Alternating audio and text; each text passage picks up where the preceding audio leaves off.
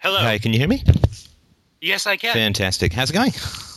Good, Steph. How are you? Oh, I'm just great. Thank you. Thank you. I appreciate you taking the time on a Sunday to have a chat. I just wanted to compliment you on a most excellent podcast that a listener of mine has turned me onto. I've just finished the last few episodes and just wanted to say it's really, really well done and well argued, well positioned, and just wanted to congratulate you on a really, really great podcast. And I just wanted to give you the opportunity to to list or to give this so that my listeners can get a hold of it, the place where they can go to get the School Sucks podcast. Well, the actual site for the show is schoolsucks.podomatic.com, but my website, which also has links to all of these episodes, is edulution.com, and that's edu-lu-tion.com. Fantastic. Well, I must say, because when I start listening to somebody who has some great ideas, and you really have some fantastic insights, there's always this tension because I start listening and I'm like, oh, I hope I can really like this guy. I hope that he's going to go all the way. I hope he's going to be principle based and so on. And I just wanted to say that it was a great relief to hear you go full tilt boogie on principles, and it was a beautiful thing. And I just again wanted to congratulate you again for that leap. I mean, you're a younger man than I, and to be so far ahead is a beautiful thing to see. So congratulations for that. Well, I understand. Thank you very much, and I understand what you're saying, because I was actually having kind of a disappointing morning listening to a guy that I think you debated with recently, Jan Helfeld. Yes. Who I had discovered maybe a year ago, and I thought he did what appeared to be some pretty root-striking interviews with political figures. But I was just listening to a debate between Helfeld and Larkin Rose, and boy, was I disappointed.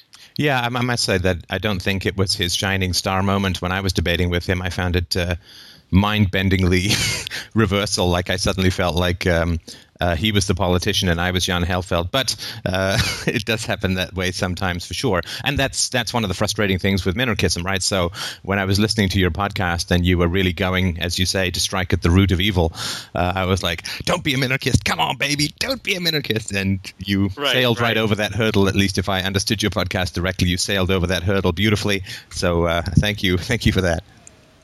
Well, I felt that it was important that if I'm going to be doing a show about the problems with the public education system, that right from the get-go, right out of the gate, I'm very clear with people who are listening who might be new to these ideas that I'm not in any way suggesting some kind of political action as the solution.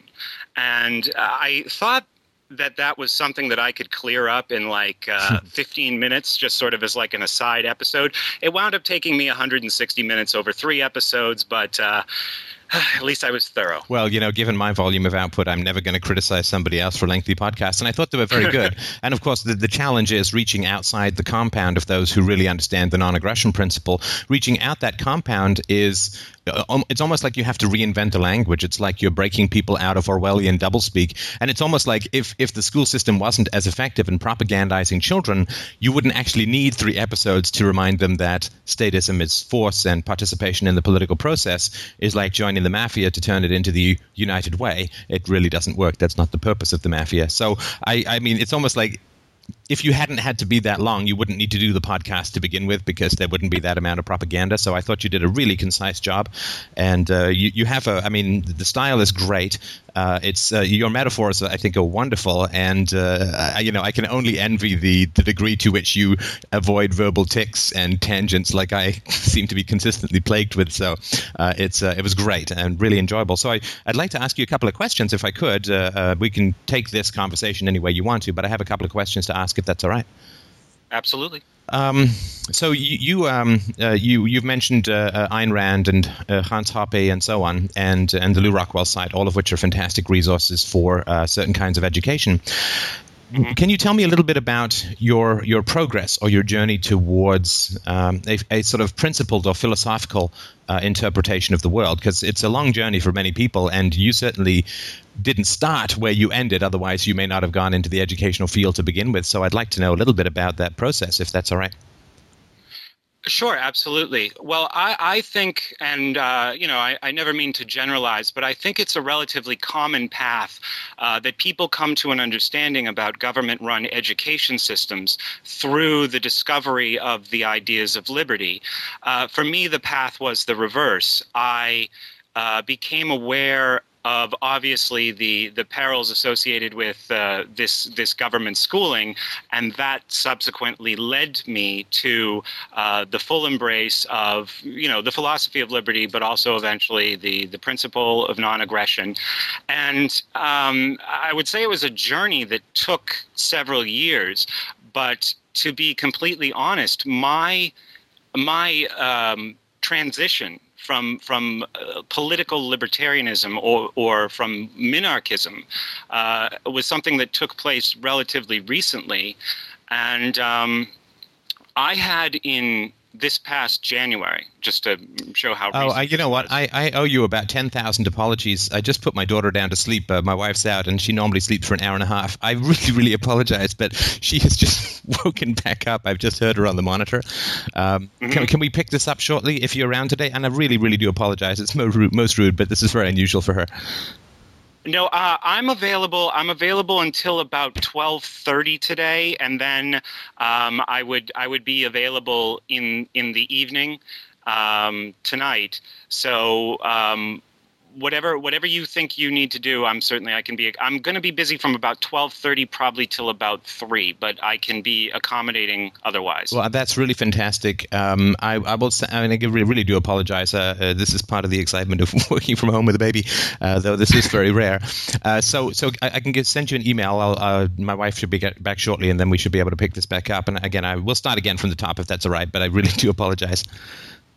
Yeah, that's fine. Whatever works best for you. Do we want to just to be on the safe side, just so I can be sure that I'm available as well? Do we want to say sometime after 3? I assume you're in the Toronto area? I am.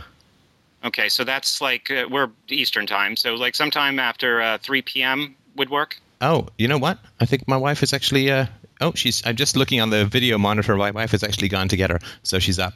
I thought my wife was out, but she's back. So let's continue. I'll just snip out this little bit of annoying interruption. Sure. So sorry, if you would just like to continue with this story of sort of how you came about it. You said it was a pretty standard journey.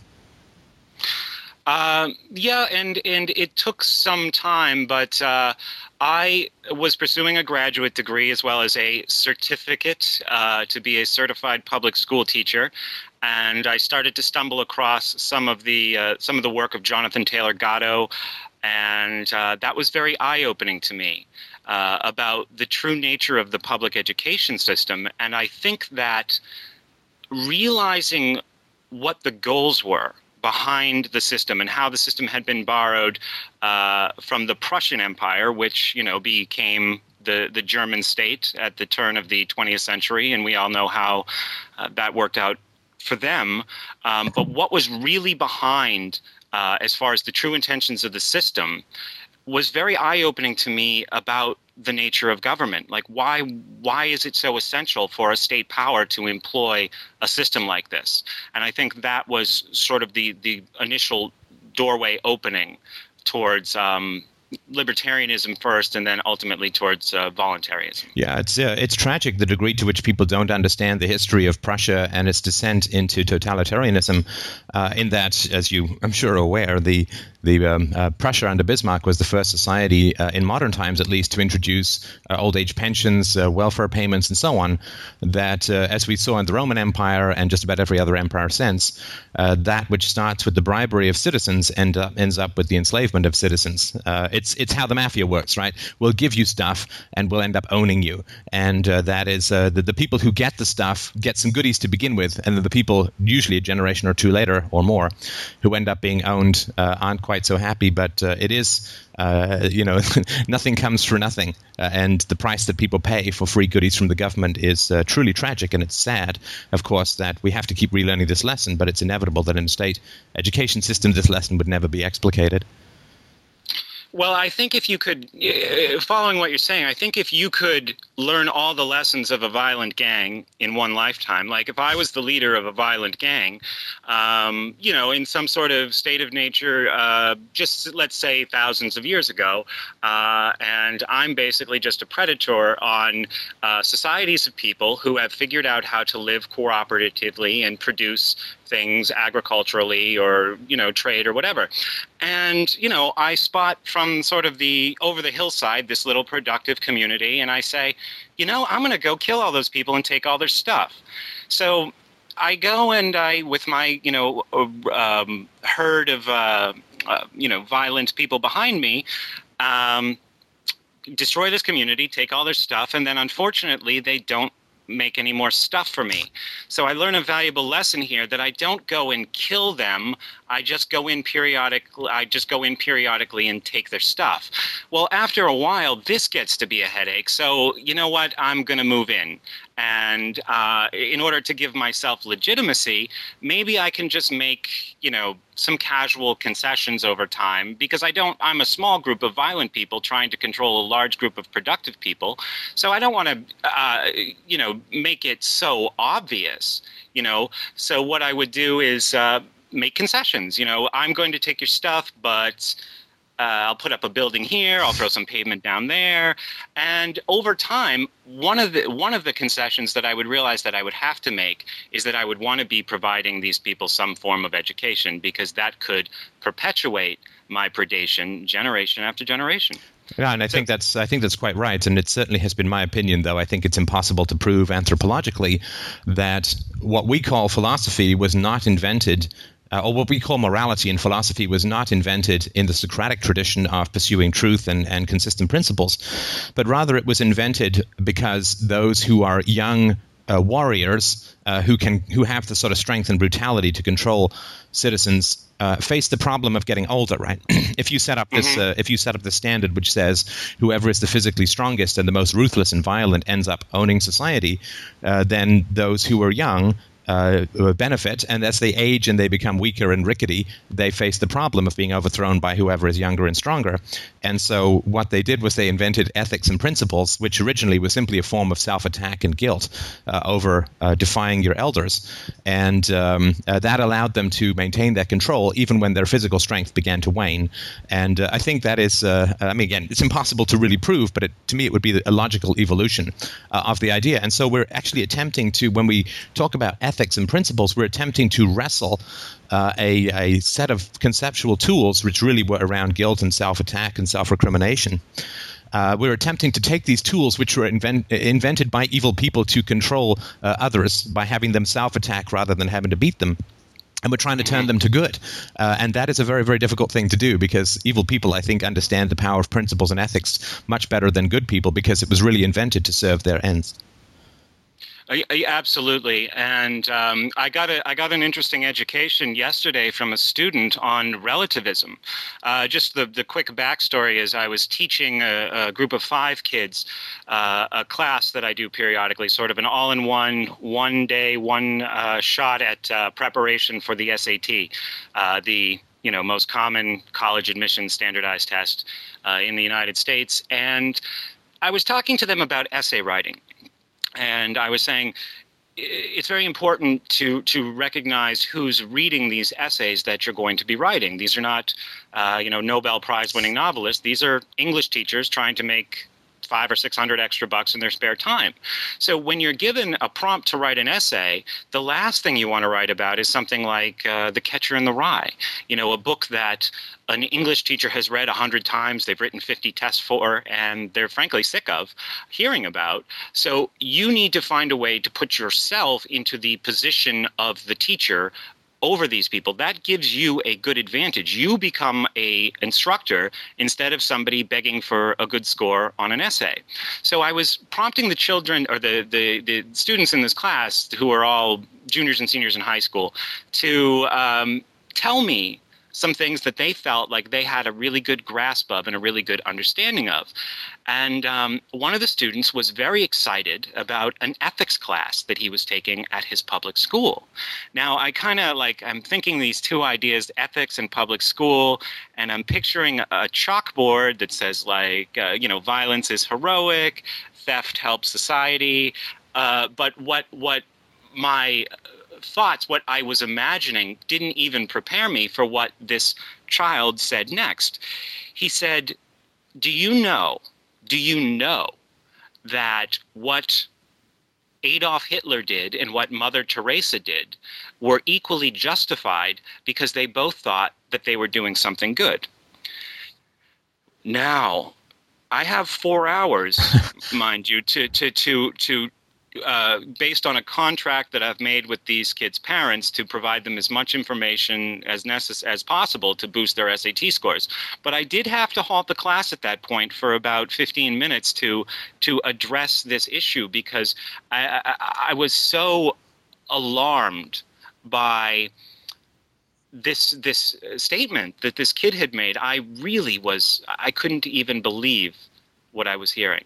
But that's public school ethics education, I guess. Right. And this is, of course, the great challenge, that if we say to children ethics is incredibly complicated, which, when we're young, when we're very little children, both, our parents to some degree and our teachers in particular, will tell us that ethics is very simple. Right? Don't push, don't steal, don't hit, don't grab, don't take, don't yell, don't call names. It's all very simple and very absolutist. And then when you take those ethics that are inscribed on the foreheads of children in very clear and simple text, and you apply that to moral rules as they get older, suddenly everything is reversed, right? It's like the rules are absolute when they're directed at the slaves, and when the slaves then take the same rules and apply them to the masters get all kind of foggy and relativistic and so on. But if ethics are really that complicated that it takes, there are people who have doctorates in philosophy who can't give you a clear statement about ethics. And if ethics is really that complicated, then nobody's bound by it, right? It's like if you have to actually have a PhD in physics in order to throw a baseball, then nobody can really be responsible for throwing a baseball. And if you have to have a PhD in philosophy to get any kind of clear grasp on ethics, which even seems to elude those people, then clearly we can't be bound by that which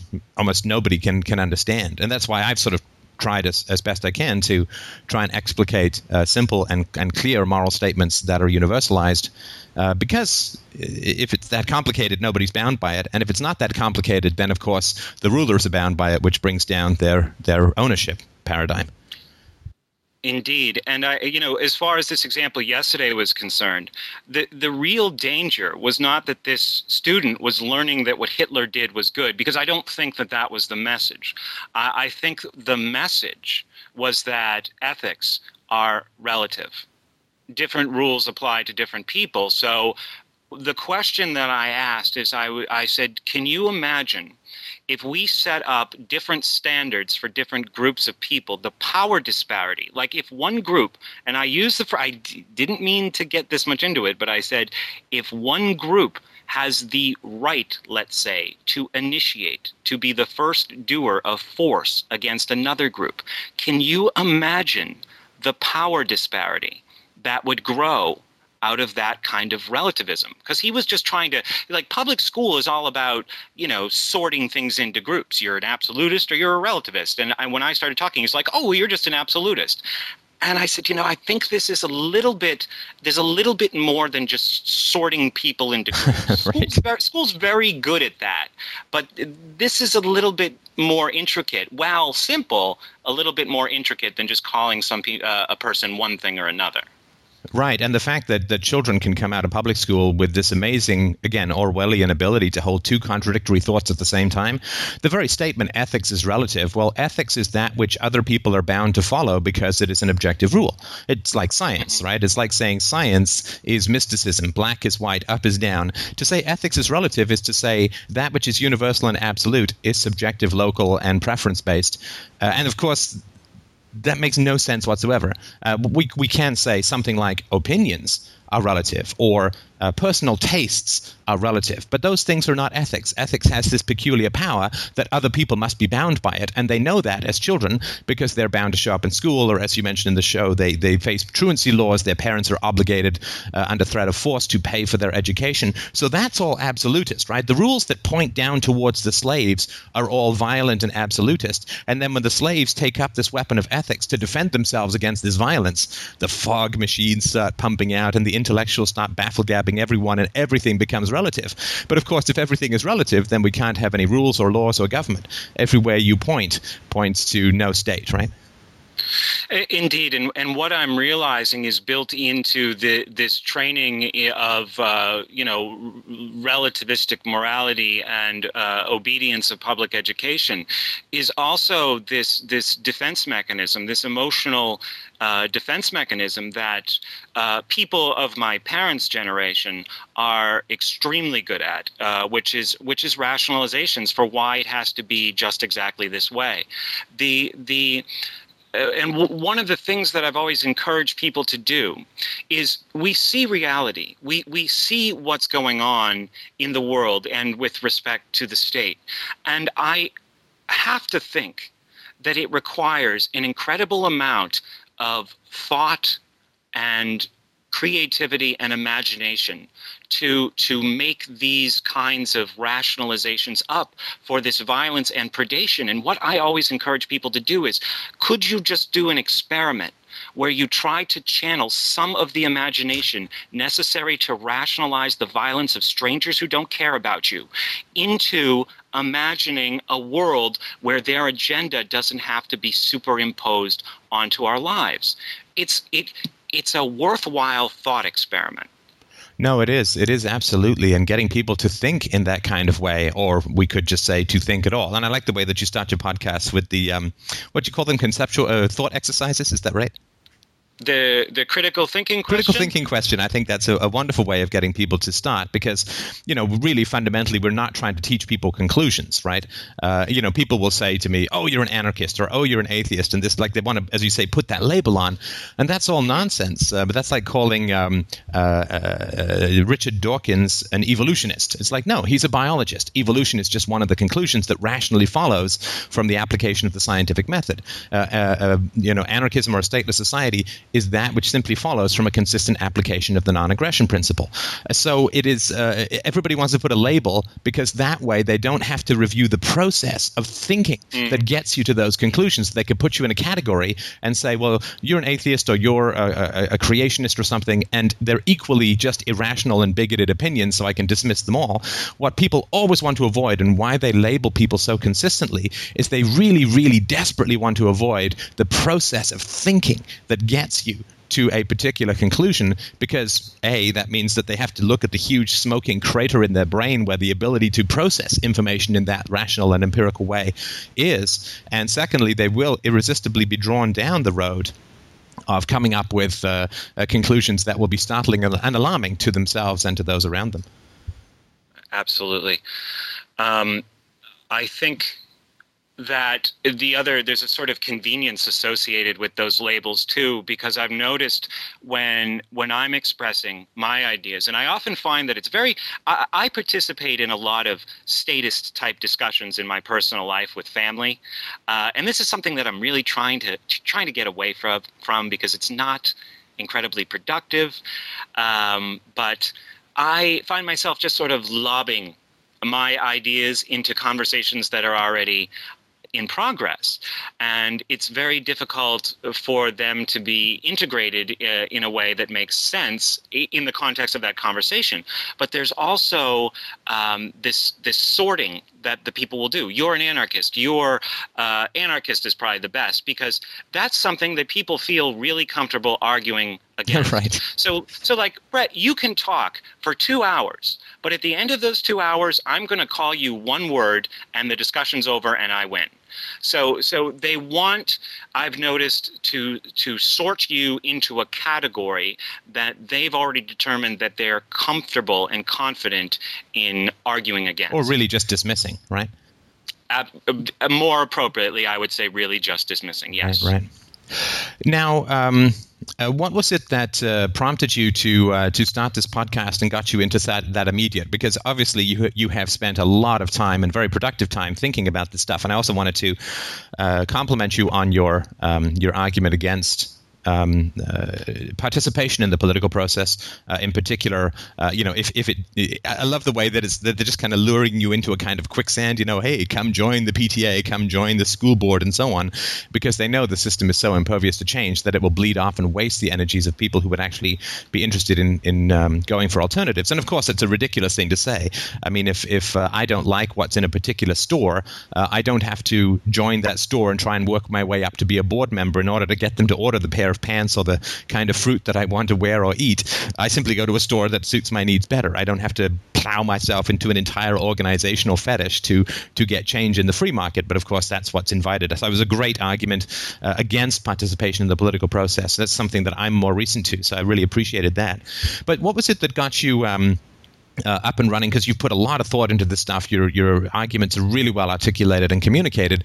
So after the certain amount of preparation, you just decided to dive into the Olympics of podcasting. Was there any particular trigger that happened in the short run to get you moving on that? Yeah, sure. I would actually credit another show that I had been appearing on as a guest host. I'm guessing that you and probably several of your listeners are familiar with a show called Complete Liberty Podcast, hosted by Wes Bertrand. I'm not familiar with it, but I'm going to make a note of that because I think you mentioned it in the podcast that there are 2 or 3 of you that discuss these topics. Is that right? Yeah, and in last December, I think it was, I had initially contacted Wes to say, I live in New Hampshire. I'm really on board with what you're doing. I've read your book. I'd like to at least audition, to have a conversation that maybe you and I could get together and discuss education. And at the time, I was still really sort of breaking out of the minarchism thing. This was like 10 months ago. Wow. And I wanted to go on Wes Bertrand's show and talk about the efficiency problems with public education.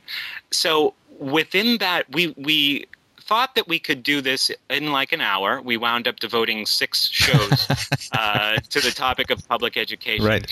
And I really felt that experience and, his work too helped me get out from sort of swinging in the branches of that tree of evil down towards the root of it. Right. And after those 6 episodes, like I do say in my podcast, I appear on that show relatively frequently. We're actually recording one today, but and I get a lot of satisfaction from that. But I really wanted to do something that was exclusively mine and exclusively really on the topic of education. And so that was, I saw how accessible, I guess it was, this podcast world, how accessible it was through doing that with him. But really just recently, within the last couple months, did I take that final step in setting all this stuff up, figuring out the technology. And obviously it's a continual learning process. I'm still trying to the sound quality issues are somewhat mystifying. Yeah, I have. I'll send you a link. I have a video on all the technology that I use to produce mine, which may be of use to you. That's the one thing that I would say is that the content is fantastic, but yeah, sound quality might need a little bit of a notch up. But there's easy ways to achieve that. But it took me years to figure it out, sort of the best way to do it. Yeah. So I'll pass that along to you. It might be of some utility. And also, could you provide the link, if you know it by heart, of the Complete Liberty podcast, so that people can check that out as well? Yeah, you can get to the main site just at completeliberty.com. It's linked all over my pages as well. And the podcast is available on iTunes. So it's usually a discussion, 2 people, 3 people. The first 10 episodes of that podcast are Wes's book, Complete Liberty, The Demise of the State and the Rise of Voluntary America, which is a very good book for introducing political people to the ideas of liberty. And that helped me a great deal as well. So I think those would probably be the best ways to learn more about that show. And what are your goals for the, well, I guess, first of all, how often are you doing these shows, and what are your goals for the future with regards to these, the School Sucks podcast? I'm trying to do a show about every 7 to 10 or 12 days, I think is realistic given my schedule at this point. What I'm trying to do initially is lay the groundwork about a series of lessons that I believe are embedded into the curriculum of public education that obviously not only perpetuate the state and its institutions, but really cripple and destroy the individual. Right. The long-term goal is a little cloudy at this point. Really, I was honestly just thinking it's time that I go on the record here somehow. Like I was saying, I participate in a lot of discussions with friends and family that I feel go absolutely nowhere.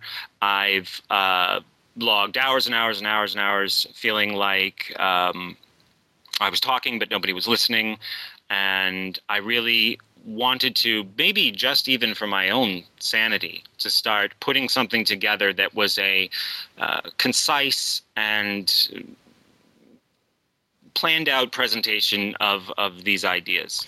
Yeah, and it certainly does help you to get more into the orbit of people who are willing to, rip off the scabs of propaganda and start really healing from first principles, and that can be tough. I mean, the sort of the focus on principles, or the inability to resist the inevitable conclusions of principles, does not seem to be a widely scattered human trait, and therefore to sort of expect that it's going to be in your immediate circle would be unusual, to say the least. And certainly most of the people that I've talked to who've attempted to bring philosophy to friends and family, I mean, the number of them who've actually succeeded is very, very, very few. So there is this enormous resistance to principles. Principles, they're like a nuclear strike on prejudice, and people just don't like to think of themselves as a smoking crater that they have to rebuild from scratch. And there is this very strong resistance. I think I've always argued everybody's a genius and everyone's a philosopher, and everybody knows deep down in their heart where a focus on first principles, rationalism, and empiricism is going to lead. And people just kind of shy away from that, like you're inviting them to go skydiving with a handkerchief, right? Here, hold this above you and you'll be fine. And they're like, well, that just seems kind of nuts to me. So I think not. I did do if it's of useful to you at all, I did a speech in New Hampshire, I guess in March of this year, called the Against Me Argument, and you can find it linked on the homepage at freedomainradio.com. You might want to watch that. It is a way of, I think, immediately bringing the coercion of the state into conversations with people by basically saying, so if you support taxation, you support the use of violence against me. Like, can you look me in the eye and say, I think that you should be thrown in jail for disagreeing with me? And that's a very powerful way, I think, to bring this to people. But, of course, it can be quite volatile in terms of the relationship. I agree, and I think it's one of the most well-organized arguments that I've heard when you are. I think there's all these different levels. Like this morning, I spent this time listening to Larkin Rose versus Jan Helfeld. So I think we start with the debate between people who are political, which is once the knife is in all the way, which way do we twist? And then there's the debate between political and minarchism, which is like, how far does the knife have to go in? And then the debate between minarchism and voluntarism, which is like, are you so sure we need the knife? And then finally, beyond that, outside of all that, there's an actually meaningful and productive discussion about what do we do once the knife is put away. And I find myself obviously talking about putting the knife away, which with people who are all excited about how they're going to twist it, and that's incredibly frustrating. But I did give that argument of yours a run through because I did hear that speech. I did watch the video, and I was very impressed by it, and I did give it a run through, probably with not the best first person to try it out on, and he shut down. Yeah, it was a complete emotional shutdown, and he just kept repeating to himself, "It's not force. It's not force." And just like if he said it enough times to himself, that incantation would make it true. There is this. There's this terribly tragic, and you can see this in Jan Helfeldt's interviews. There's this terribly tragic circularity that it's like getting stuck in this hyperkinetic revolving door. And I'm sure you've experienced this a number of times when you talk with statists of various, or even minarchists, is that they say, you say, well, statism is the initiation of force. And they say it's not because there's a social contract, because you get to vote, because you can join the system and change it, because the old Socratic argument that you can leave the country if you disagree with the laws and you're free to go, as if we are, right? It's like saying that an animal that gets to choose another cage in the zoo is the same as an animal who's free, right? But and so they will continually say it's not force. Right, because if you look at the force directly, it's completely unsustainable. I mean, all that people have to do is look at taxation is violence, and the whole system falls down. But it's like trying to push two very strong magnets together with opposite poles, so it's really hard to make that connection for people. And so they say, well, it's not force, it's not force, it's not force. And then you say, well, if it's not force, then let's not enforce it. Because it's not force, so there's no point, right? There's no point. If somebody wants to give you money to a charity, to your charity, there's no point holding a knife to their throat because they're going to give you the money anyway. In fact, having the knife to their throat is sort of pointless if they're going to give you their money anyway. It's a ridiculous overhead. So they say, well, it's not force, it's not force. And then you say, well, then let's not enforce it, right? Let's not have tax laws. Let's just have everybody who likes the government send money to the government voluntarily. And they say, well, no, we have to enforce it. Right, and then you say, but then it's force. It's, no, it's not force. Right, it's just this revolving door where you point out the force, and they say it's not force, and then you say, well, let's not enforce it then, and they say, well, we have to enforce it. Well, I think they also spend 12 years of their lives learning about the validity of what I've sometimes referred to as the magic dust or the magic soap. Oh yeah, the magic soap. I love that.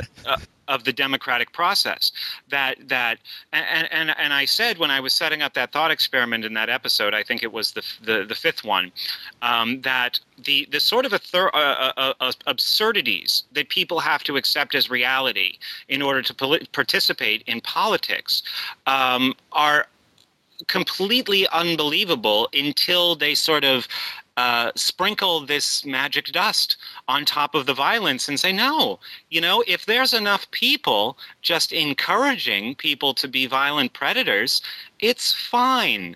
Don't you understand? No one's ever thought of this system of how a society should be run that was thought up 2,000 years ago by people who thought there was giant magical men in the sky throwing lightning bolts at them. There's not going to be anything better than this.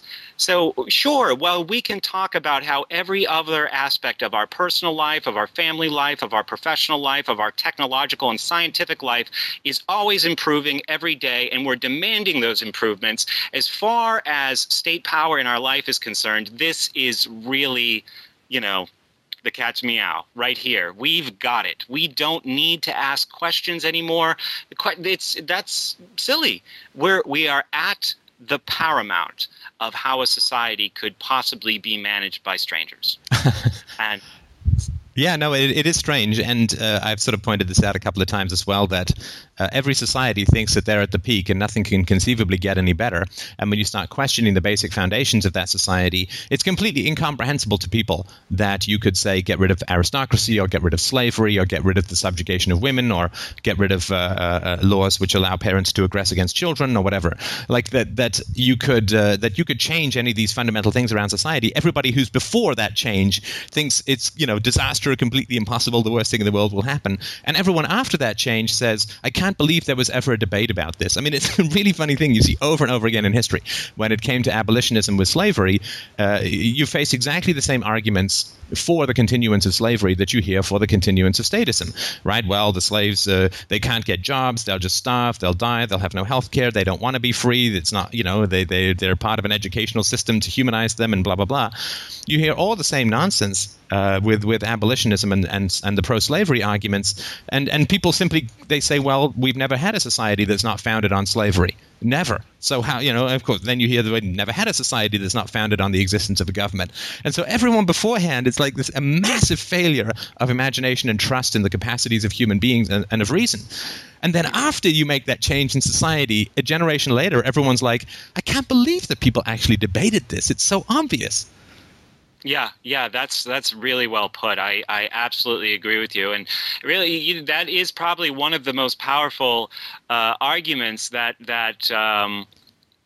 was able to perpetuate slavery when people started talking about abolition was, well, show me a society that didn't have slavery then. If you've got such good ideas, let's see a historical example.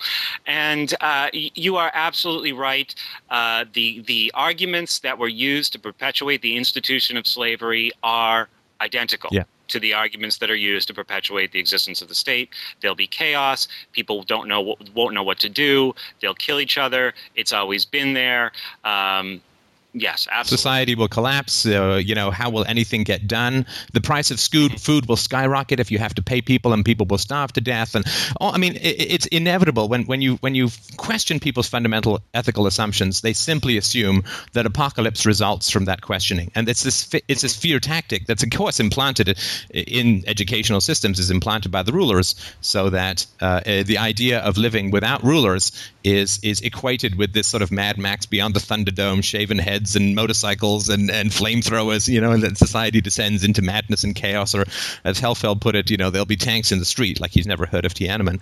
But there is this it's not an argument, it's just paranoia. It's the argument from catastrophe, and it's used to undermine and attack every single step forward or step up the sort of bloody ladder of human ethical progress, which is that, well, okay, yeah, every single freedom that we've extended, every single piece of equality that we've extended before has been immeasurably beneficial to almost everyone in society, but this next one is going to be a step off a cliff into the jagged, fiery pit of of horrible cliched anarchy. And that's just not, it's not an argument. It's just an argument from paranoia that this magical curse is going to descend upon humanity if we take one more step up that ladder towards the light of freedom. And it's sad, but that's what we spend our life is wrestling with, these fundamentally invented devils of paranoia and not rational arguments. It's amazing. And I hope that you'll take a stab at that. I haven't done much in that realm, but how it is that we end up with this just unbelievable fear of freedom. It is. I hope that you'll take a swing at that. I'm sure you'd have some fantastic things to say about it in a future podcast on education. I absolutely will, and I think that a lot of the lessons that are embedded into the public school curriculum are designed to bring about that fear of freedom. There's you really do learn in school how to be such an insignificant part of an irrational group that needs to be managed and controlled. That is really, it's not an explicit lesson of school, but it's an implicit lesson throughout the entire 12 years that we spend in government-run education. Or it's more, I like training more than education. It's calling public school education, I think, is the first big mistake. Yeah, no, it's like calling an Al-Qaeda terrorist camp an exercise regime. No, and it is. I remember this very much from my education, and I was in public school and private school in England and in Canada, and Scotland as well, briefly. But and it really is. It's very sad. But the fundamental approach that's taken to children is that children don't like learning, don't like obeying the teacher, don't want to be there, and the whole system is set up with the barbed wire and coercion and force of various kinds. And it is amazing to me, again, as a new parent, to look at. I mean, I can't stop my daughter from exploring the world. I can't stop her from picking up everything, turning it over, trying to examine it, trying to understand it. I can't stop her from trying to associate cause and effect. And she has this wildly passionate love affair with the world and with exploration and with reason and with empiricism. Not abstract reasoning, but basic biological reasoning that your average pet would have. you simply, I mean, it's exhausting. Sometimes you can't stop her from wanting to explore the world and learn more about it. She won't sit on my lap. She won't, she just wants to go down and explore. And as you say in your podcast, that is the natural state of a human being, is curiosity, this passionate affair with the world, to want to understand it, to want to know about it. But then when you get to school, it all changes. Like you have to be assigned homework because otherwise you won't explore the ideas being presented. You have to be punished if you don't do your homework because children are lazy and bad and evil, which is, of course, the Prussian model, which comes out of religiosity, right? That children are sort of bad and skeptical, right? Because children are not, I mean, in my opinion, not naturally religious. So religious societies have to pretend that they're bad and need to be indoctrinated because, children don't believe in things that aren't there. If I give my daughter a present with nothing in it, she's going to be upset. I'm not going to say, no, it's a little deity who's in there, right? She's going to be mad. There's nothing there, right? And so this whole idea that children are bad and lazy and don't want to work and aren't curious and aren't rational and need to be, controlled and forced and punished and rewarded and permanent records and incentives and get yourself into a good college and, the punishment that comes from that can occur if you don't get the good marks and so on. It's all fundamentally predicated on this fantasy that children are not curious and rational and want to explore the world and learn. And boy, can you imagine what a joy it would be to be in school if you were treated with the reality that you were curious and rational and wanted to know more about the world, and that the school would have to put brakes on you, not force you at sort of cattle prod point to march into the field of, quote, learning. Yeah, indeed. And what an unfortunate self-fulfilling prophecy that philosophy is too. Yeah. Because while I could not agree with you more about all the things that you're saying about children before they enter school, the condition when they leave 12 years later, they've really gone through just a processing plant. The raw material, a curious and inventive and creative child goes in, and an obedient taxpayer / soldier / somebody fit to be an industrial employee, which was part of the goal, right, comes out at the other end.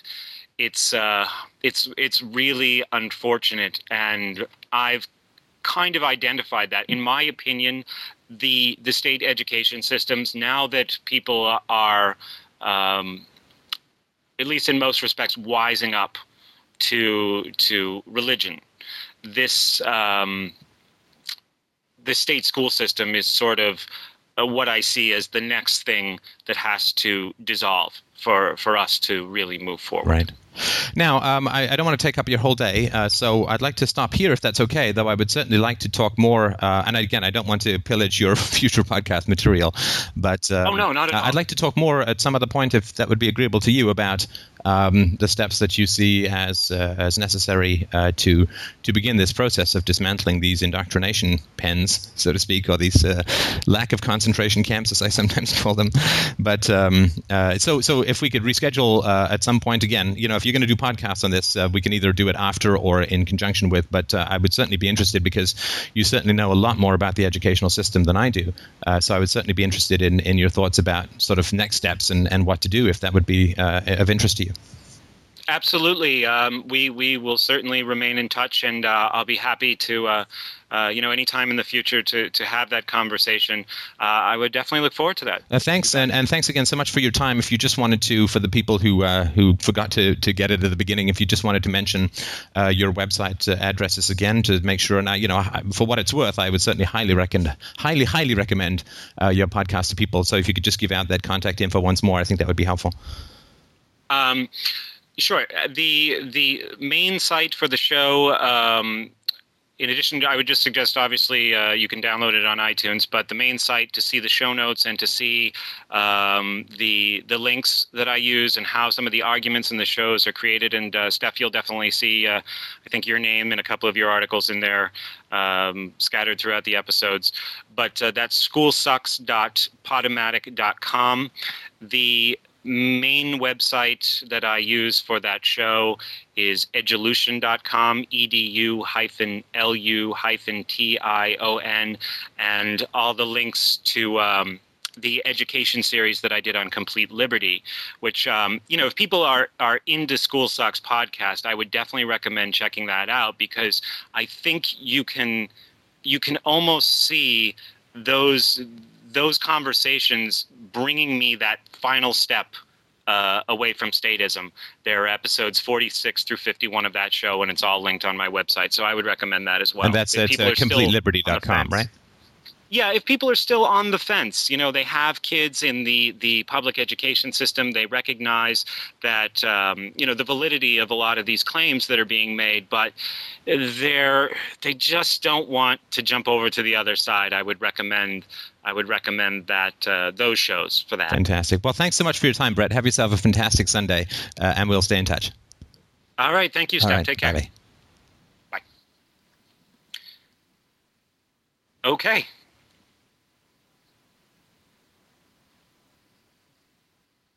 Steph, are you there? Yeah, I'm just closing down. Okay. Sure. Thanks, man. I appreciate that. We'll talk to you soon. No problem. Take care.